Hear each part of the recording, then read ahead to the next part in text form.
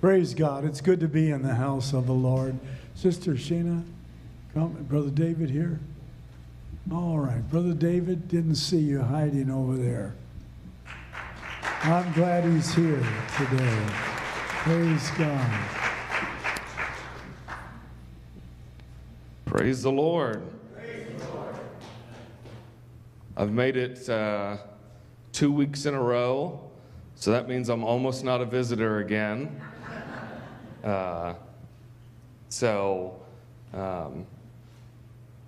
They asked if I'd kind of give a bit of a testimony because you've all been along for the journey, but you may not have heard some of the details or the way that God has moved. And, as I think about,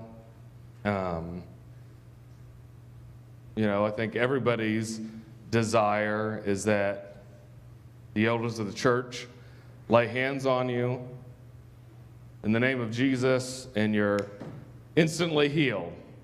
I think that's, what we all hope. I think everybody in here probably has a story where the Lord maybe has done that.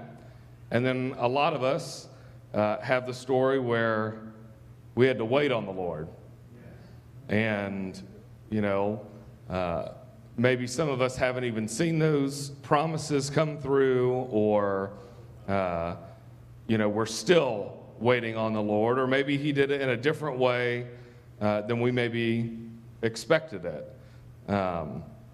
But to give you a little bit of, as you think through things, it's, you think of some of those old songs, even How Great Thou Art, and count your blessings, name them one by one. As a young person, I don't think that you necessarily appreciate some of the lyrics of those hymnals. You kind of get lost in, hey, all the songs kind of sound alike. There are four or five different chord progressions, which really isn't that much different from contemporary Christian music. I think they're all the same song as well. But those lyrics, I think the older you get, you maybe appreciate them a little bit more. And a lot of those were born out of people's personal experiences and what the Lord brought to them. And a lot of those, there maybe wasn't victory, but or it was delayed. But to give a little bit of background, I started having some GI issues in June of last year, and called my doctor. He said, hey, that's, kind of strange. I don't really know what would cause that, but I know that there are some viruses that can cause some of those issues. So let's wait a little bit, and if you're still having issues, give me a call and we'll have you in. So we waited, and I think it was maybe August, September time frame, still hadn't resolved itself. He said, well, why don't you come in? So we talked about it, and he said, I want to start some tests. Let's get some blood work. Let's do a CT scan. And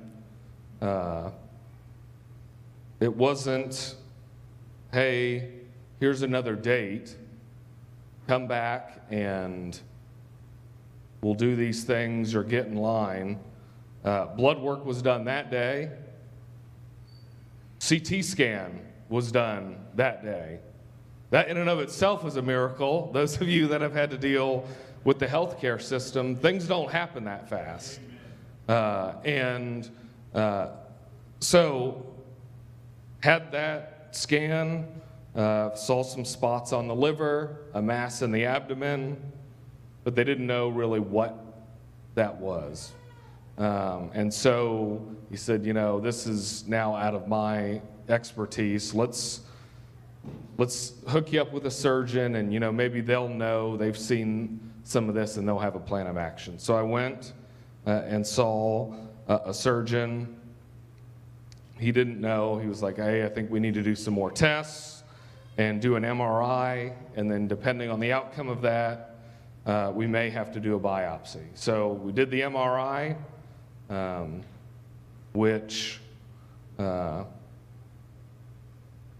think I only had to wait maybe a week or two to get that done, and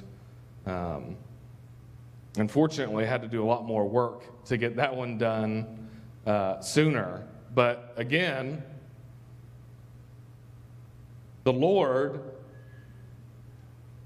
we've talked in our family life class, I think it's in Isaiah 26, but it talks about how the Lord levels the path that you're walking on. And, right now, it's felt like we're walking uphill, which isn't fun, but He goes before and straightens and flattens the path that you're walking on. And that has been kind of what it's felt like, that the Lord's gone, and while we're still walking, we still have to do things, He's made those efforts a lot easier. So we got the MRI, a little bit more detail, but no real confirmation as to what was going on. So he said, hey, there's this type of biopsy that we can do that's less invasive, and let's see what we can get it. Well, they got that, and it wasn't scheduled to happen until after Thanksgiving. And I had set up months before a date with my GI doctor towards the beginning of November, and again, not knowing where this was all going to lead, but my primary care had said, hey, go ahead and get something scheduled, because they're 2-3 months out. So I had that scheduled, not knowing that, hey, the guy in the same office as my GI doctor is the person who had ultimately had the skill set to do that biopsy. And I got in. So, you can say, hey, that's a coincidence, that's luck. I choose to look at that as God was ordering my steps 3 months beforehand, so that there was timing and there was already a relationship with that doctor in order for me to get this biopsy. So went, talked to him, and he was like, I think you being 3 or 4 weeks out from this procedure is too long. Let me see if we can get it moved up. So that was on a Wednesday, and they got it. They said, hey, we can get you in on the Tuesday before Thanksgiving, and which was going to be the next week. And I was like, wow, great. We're moving up a week and a half, 2 weeks from where I was going to be. He said, now, it's highly unlikely, but people can cancel, and, maybe we can get you in even a bit earlier. And we came to church Wednesday night.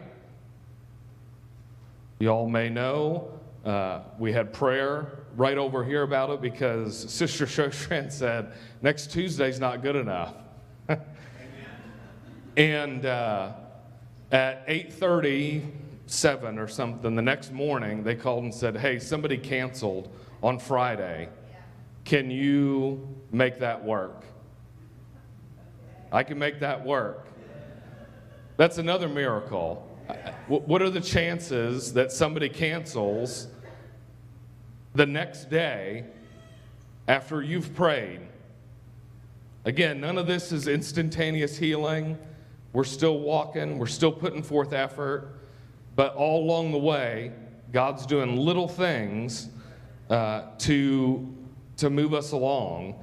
And then we moved, we got that biopsy.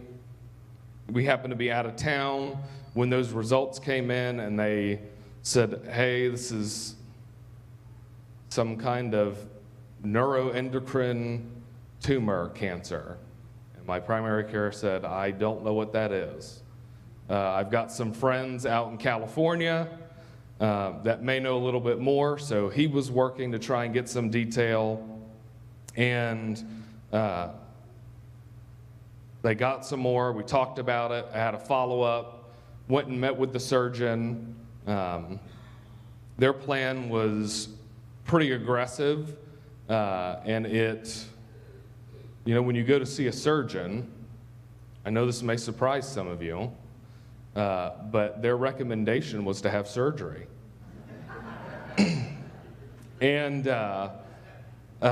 so it was, well, okay, I'm not opposed to surgery, have had many surgeries, but, I felt like there was maybe some more that could be done as far as, hey, not just going in there and we'll figure it out and as we go along. And we didn't really feel at peace about that. We prayed and we made some appointments with the James Cleveland Clinic and even went down to MD Anderson in Houston, who specializes in this specific type of cancer. And all of that happened. Met with the James in December, kind of got a plan from them. Met with Cleveland Clinic at the beginning of January, met with MD Anderson the next week, and had a plan from 3 different highly reputable places.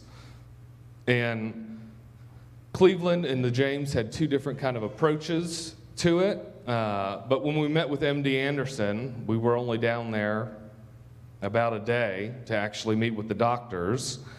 And the oncologist there personally knew the oncologist at the James, highly recommended her. He said the surgical team in that department that you'd use at the James, he said at least one of them actually trained here at MD Anderson. So I'm aware of the skill set that is within that group. And he said, I'd recommend you stay there. And it's closer to home. And you can say, what a coincidence that a guy in Houston, Texas, knows somebody in Columbus. Or you can say the Lord's ordering steps and putting the right people where they need to be. And all of that time frame, so I mean, we're talking, I don't know how many people go through months, years of trying to figure out some diagnosis or a plan. This all happened in a very short amount of time that the Lord orchestrated all of that. And we decided to go with the James. They scheduled, they moved things around, and if I would have gone with Cleveland Clinic, my surgery would have been yesterday. Instead, I've been at home recovering for 2 weeks after surgery, and it has been, they said, hey, you'll be in the hospital 5 to 7 days. I was there for 3. And they said, hey, you're going to have anywhere from 4 to 6 weeks of recovery. You're going to be limited in what you can do. That's not to say that I don't have pain. It's not to say that I'm not tired or any of those things, but I'm at church, standing up here, telling you all that the Lord's gone through. And it's not over. There's still more tests that have to be done. There's still follow-ups that have to go on. And when I think back, and those are just some of the larger kind of miracles, I think about how Jesus works. And, there are times where he calmed the storm. He got up, said a word, and immediately the waters. He walked up to the man possessed with the legion of demons and said, "Get out." That happened immediately. But he also healed a blind man, and he got down and he spit in the mud and put it over his eyes. So the Lord got down, some work had to be done in order for him to be healed.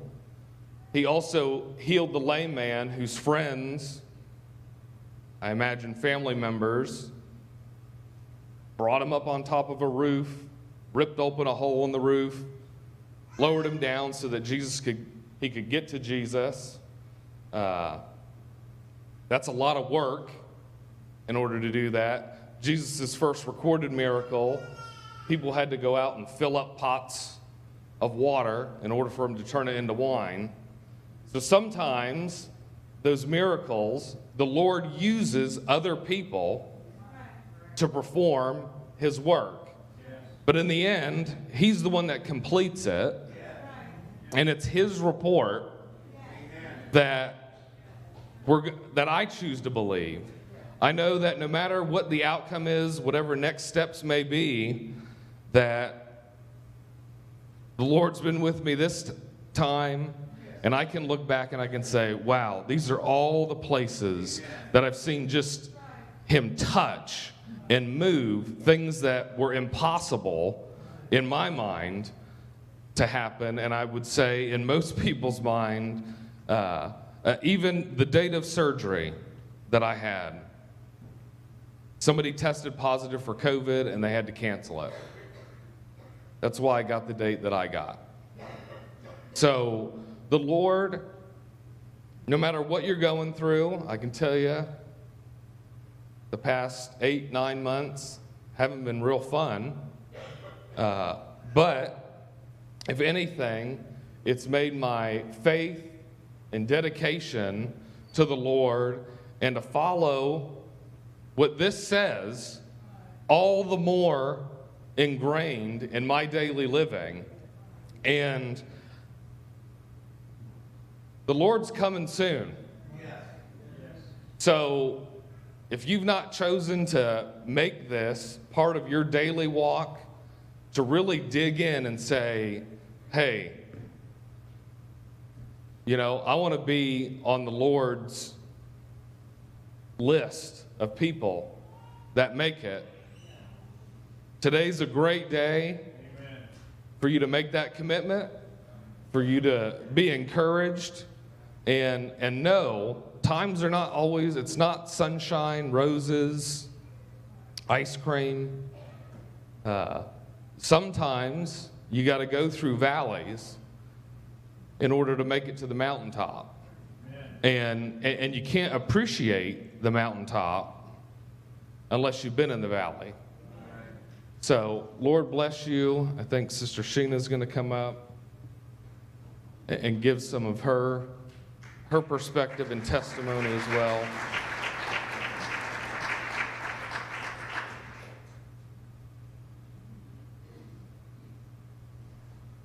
Praise the Lord, everyone. It is a miracle to see my husband here. I can tell you, aside from going to the James this week for a follow-up, he has been largely at home and just in the bed. So the fact that you see him today standing, it's huge for me to see as well, because you need to understand this is not our daily living of him being able to do things and function. He is still in the healing phase. But what I think about when I think about that is I think that's what the Lord does with us. Sometimes it is a healing phase. And sometimes you can say, I'm here at the front and I'm raising my hands, but I'm still in a healing phase. God has not completed the work with me, but he's doing it. And so you may see me and I may be in a shambles, but I have not given up because I know God has not given up on me. And I want to, for me, I can tell you I have, in so many ways, I want to say improved. I feel like through this experience, the Lord has seasoned me. I feel like when you go through a situation like this, despite the fact that you can understand when other people are going through situations and they say, you know, I'm weary, or, you know, I am going through a storm. And even though you may go through storms, when it's in your home, it's different. When you are living in the same room, in the same space as where your storm is, it's inescapable. And I have come to places in the Lord that I thought that I was already there, understanding I had further that I could go. I told class on Wednesday, I said, you know, there is something unique in your walk with the Lord when you are searching for your support system, saying, I need somebody to help me. And when your normal go-to support system is the problem, what do you do? When you say, normally I would pray with my husband, but what do you do when he is the problem? And it's not his fault. It's not of his own doing. It's not that you're looking at your spouse going, you did this, but in your weakness, this is what my cross is. Your weakness is my cross. So how do you go to that person and say, you are killing me right now? I am dying because I see what's happening to you. It's killing me. And God said, except I am sufficient for you. I am the strength in your weakness. You don't need the normal support systems that you have clung to, the things that you thought were going to be there, the stabilizing forces in your life. I am the rock and the firm foundation. And God reminded me, and I just want to look at Nehemiah chapter 4, verse 17 and 18.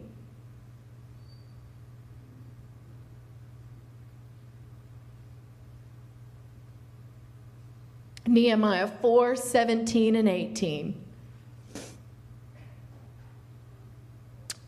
They which builded on the wall, and they that bear burdens, with those that laded. This is the word right here. Everyone, with one of his hands wrought in the work, and with the other hand held a weapon. Go ahead. For the builders, everyone had his sword girded by his side, and so builded. And he that sounded the trumpet was by me. And what the Lord reminded me is, in these last days, you see, what Nehemiah was doing was he was trying to build back the walls that had been broken down. Not because something he himself had done, because enemies had come in and crushed the walls. And in our own lives, there are circumstances where things come at us and crush our walls. But what Nehemiah was saying and what the Lord has said about us individually is we are the temple. We are the temple. And there are times when you're talking about, and you can say, I thought temptation was something that was external from me, like a sin. My temptation is to do something wrong. I think I have learned through this experience the greatest temptation is to stop building.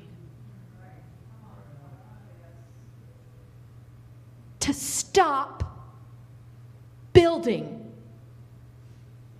It is the one thing that will keep the enemy continually coming in like a flood if we stop building.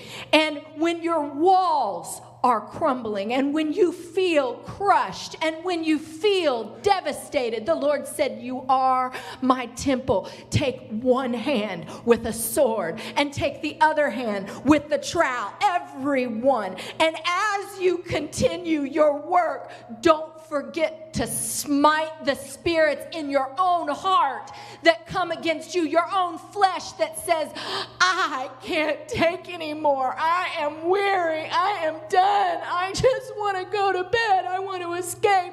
I just am dying on the inside. God says, you take that sword and you say, greater is he that is in me than he that is in the world. There is no flesh, no blood that I cannot conquer. I gave my blood for you. And when you feel that despair, and when you feel that sense, that crushing weight, you go, I am not going to stop building my walls.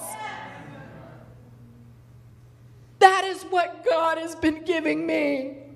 I had to learn the truth of the scripture that says, God, I believe, but help my unbelief.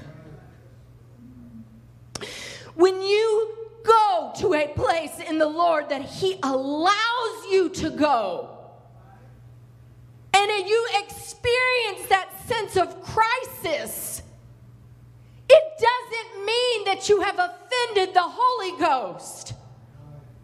But what it means is the Holy Ghost can take you through. But I'm going to tell you, despite the fact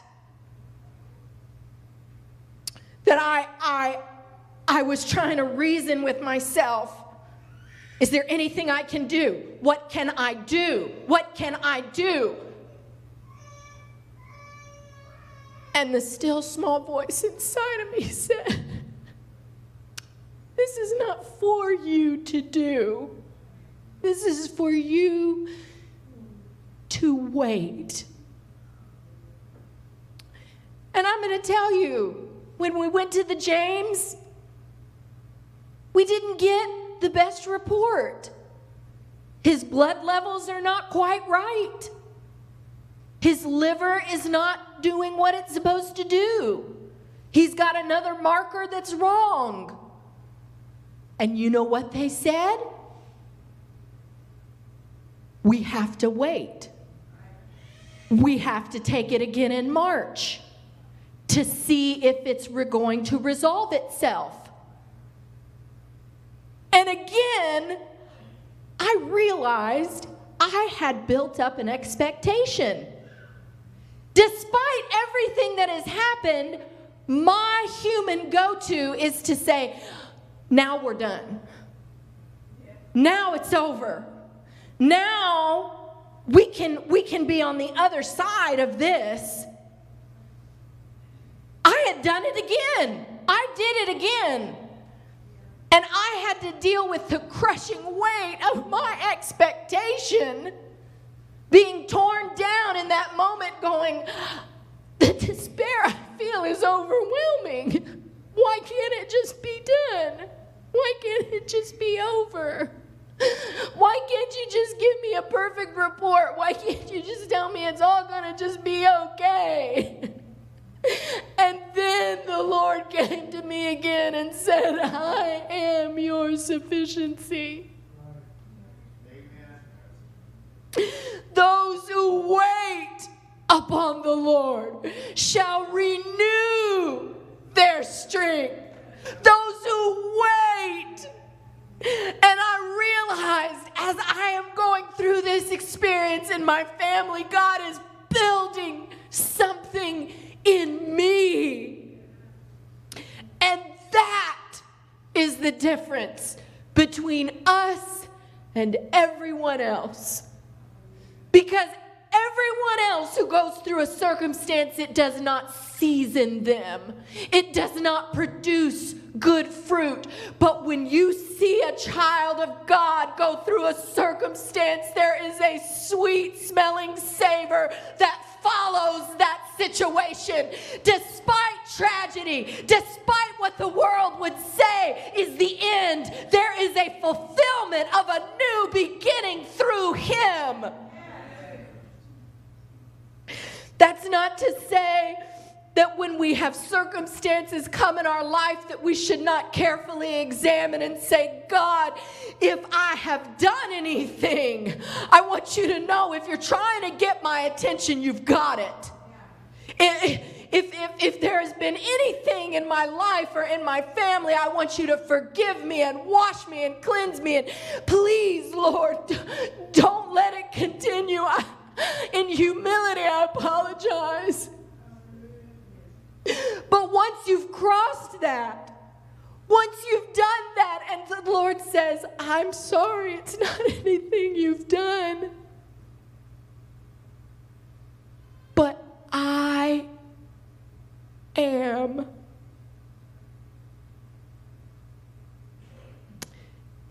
It takes every bit of faith for you to then say, and I will just rest in the I am. Because I have no answers.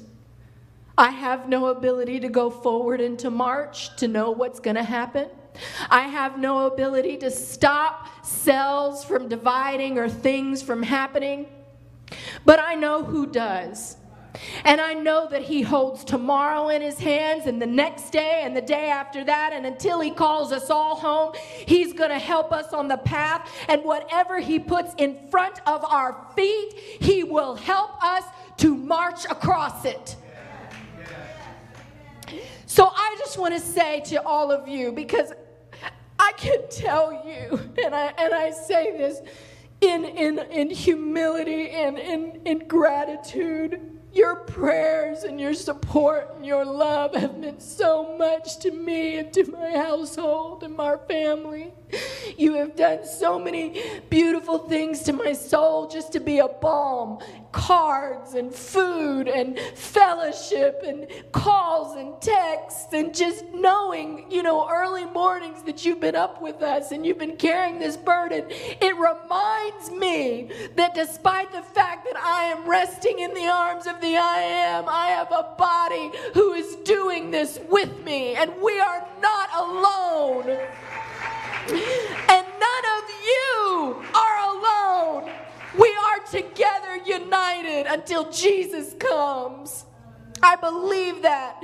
And so I just want to say to all of you, I love you and I appreciate you. And if there is anything that you are going through, I know so many of you still continue to go through different things, but I want you to know that just as God is teaching me so many beautiful lessons and that He is reaffirming my faith in Him, He will do the same for you. He will do the same for you. Let's just lift our hands and thank God. Lord, we thank you this day for your goodness. Thank you, Lord, for your touch and your healing virtue. We give you praise in Jesus' name.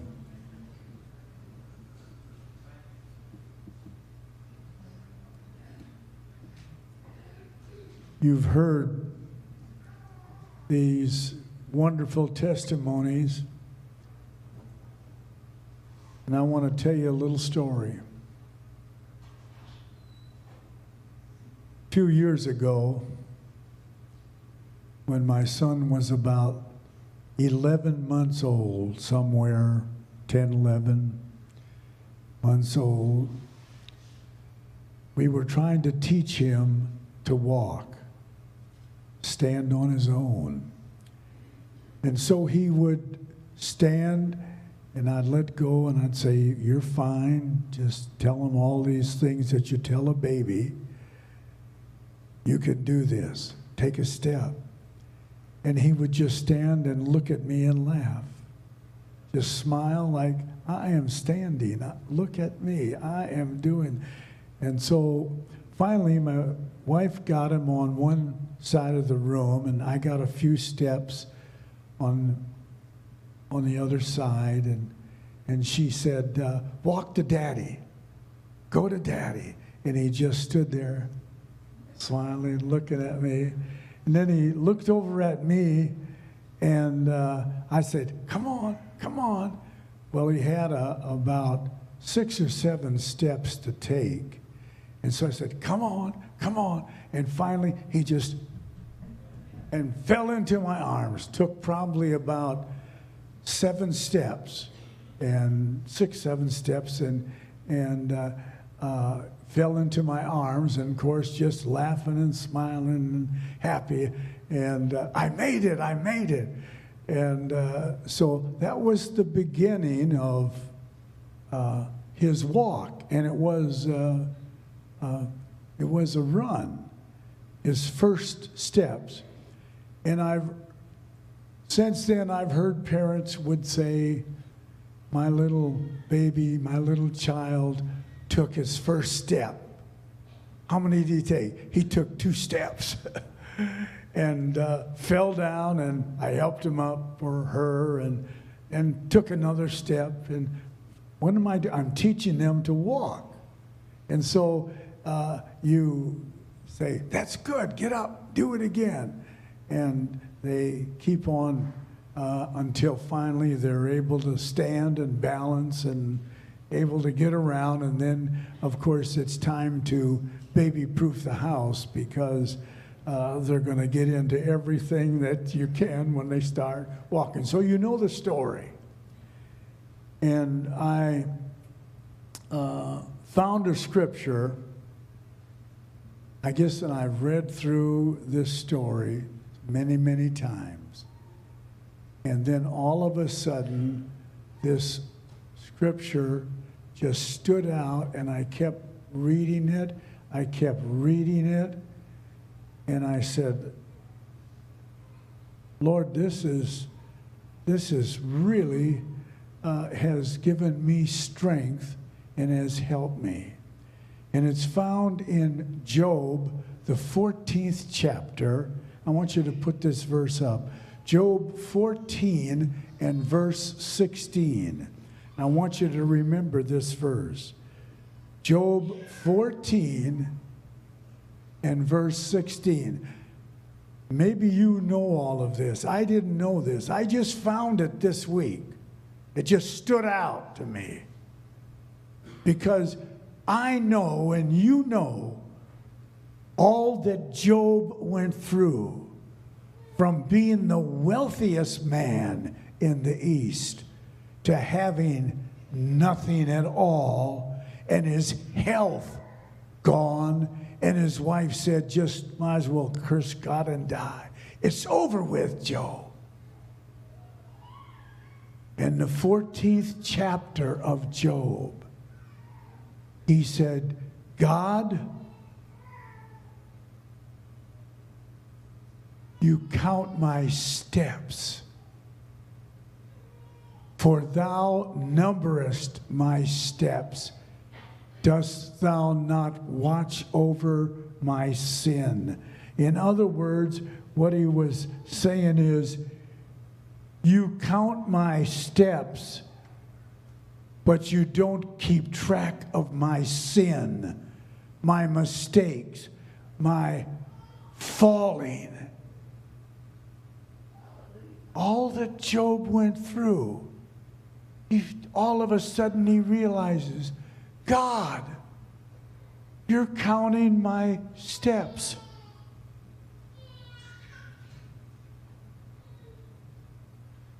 They're small. They're little. Brother David mentioned God directing my steps. I didn't know the way. But God, they're just baby steps.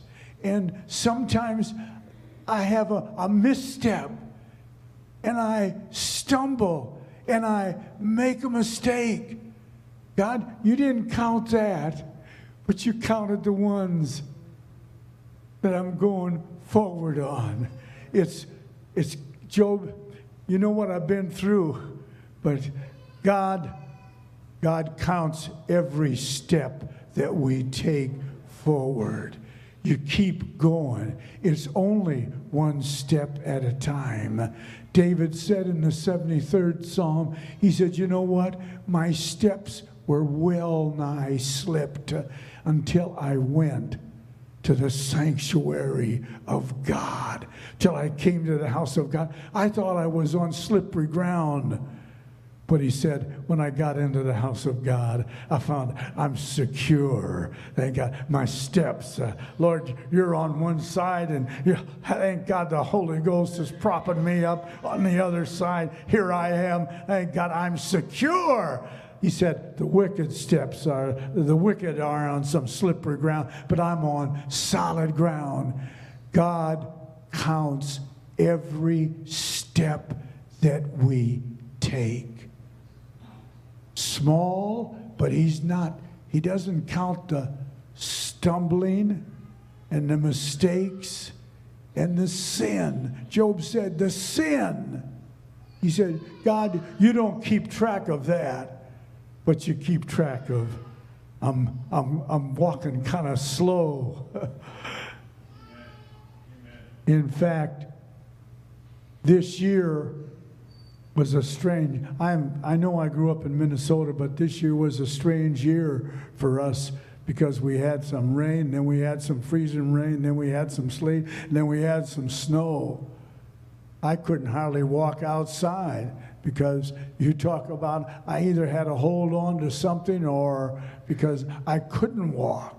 And I was afraid to get out because that snow covered that ice, and I knew that just one misstep and I'd be down, and those sudden stops hurt. And so I said, God counts every step that you take. They may be baby steps, but you keep taking them. Lord, I'm here today. Thank God, you've been good today. Thank God, you've touched me today. I don't know the steps that they're going to have to take tomorrow, next week. I don't know the steps that I'm going to have to take. You don't know the steps you're going to have to take. But God's counting them. Thank God. If you've never taken a step towards repentance, it may be a baby step. Take it. It's the right direction. If you've never taken a step towards baptism in Jesus' name, take it. It's just another baby step. Thank God, take it because God's counting it. If you've never taken the step and been filled with His Spirit, take that step. Thank God. If you've never taken a step and said, Lord, I need your help, take it. If you've never taken that step towards deliverance, God, the Lord says, I'm counting it. They may be small, it may seem like they're insignificant, but just take it. Thank God, Lord, you're going in the right direction. 19, thank God, singers come ahead. 1969. In fact, it was in July. If I remember right, July 20th, 1969. An astronaut by the name of Neil Armstrong we had just, a year or so before that, had taken the church in Lone Oak, Arkansas, 1967. 1969, July 20th. The astronaut Neil Armstrong landed on the moon. And when he did, he said this, and I'll quote it. That's one small step for man and one giant leap for mankind. When he landed on the moon, that's one small step for man, but it's a giant leap for mankind. And God, just take one small step towards God. He's counting it. And God, you keep going, you keep moving. Small, but they're giant. And God, they lead to giant steps. Let's stand. Praise God.